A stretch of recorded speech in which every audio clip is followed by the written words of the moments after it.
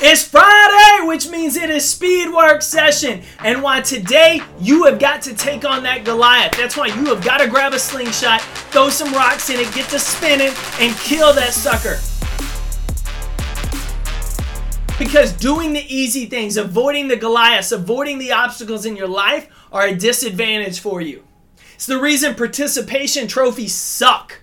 Participation trophies rob kids of the ability to deal with adversity, to deal with failure, to understand there will be adversity in life. Life will kick you in the face. You will suck at certain things. But until you discover that you suck at certain things, until you discover what failure looks like, you don't understand that you have to do certain things to get better, to grow, to become successful. And so when we give out these participation trophies like candy to kids, and then they become adults, they expect everything to be given to them.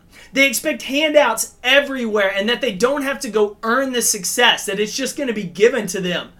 They're buying into a lie, and we're robbing those kids of the opportunity. You see, there's a reason that we have to rise to opportunity and to obstacles and to adversity. It's because it makes us better. Without going up against Goliath, there is no growth. And so the greater the Goliath we face, the greater the growth we experience.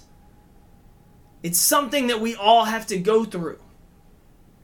If we only do the things that are easy in life, where's the joy? Where's the fun? You see, we don't brag about the things that are easy. We don't brag about the simple because the simple doesn't inspire anyone else. The simple and the easy, no one gives a shit about that because everybody can do the easy. It's like, I'm going to go to the gym today. I'm going to put the treadmill on one. I'm going to walk for about 30 seconds, maybe a minute. I'm not even going to break a sweat. See, my fitness is well above this. So this is like super easy for me, but I'm not going to tell anybody about it. What would you do if I started posting on social media that, hey, I know I can run a few miles, but I walked today on the treadmill for about 20 seconds at one speed. I didn't break a sweat. It really wasn't a workout. I just kind of walked to my car.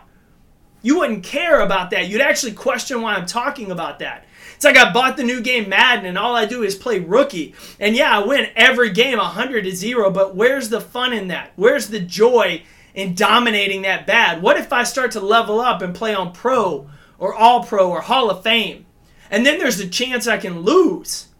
But when I win, man, it feels so much better because there's more risk. There's more adversity. I have to work at it.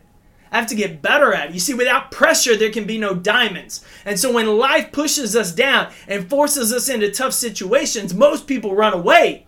They avoid adversity like it's a bad thing, but adversity makes us better. It makes us stronger. It makes us more powerful because the person that comes out the other side of adversity is stronger than the person that went in. The person that we were the day we stood up to Goliath is much weaker than the person that is on the other side having killed the giant. So in life, when you're presented with adversity, don't turn tail and run. Look at it as an opportunity to get better. You see, that's what competitors do. Competitors look at adversity as an opportunity.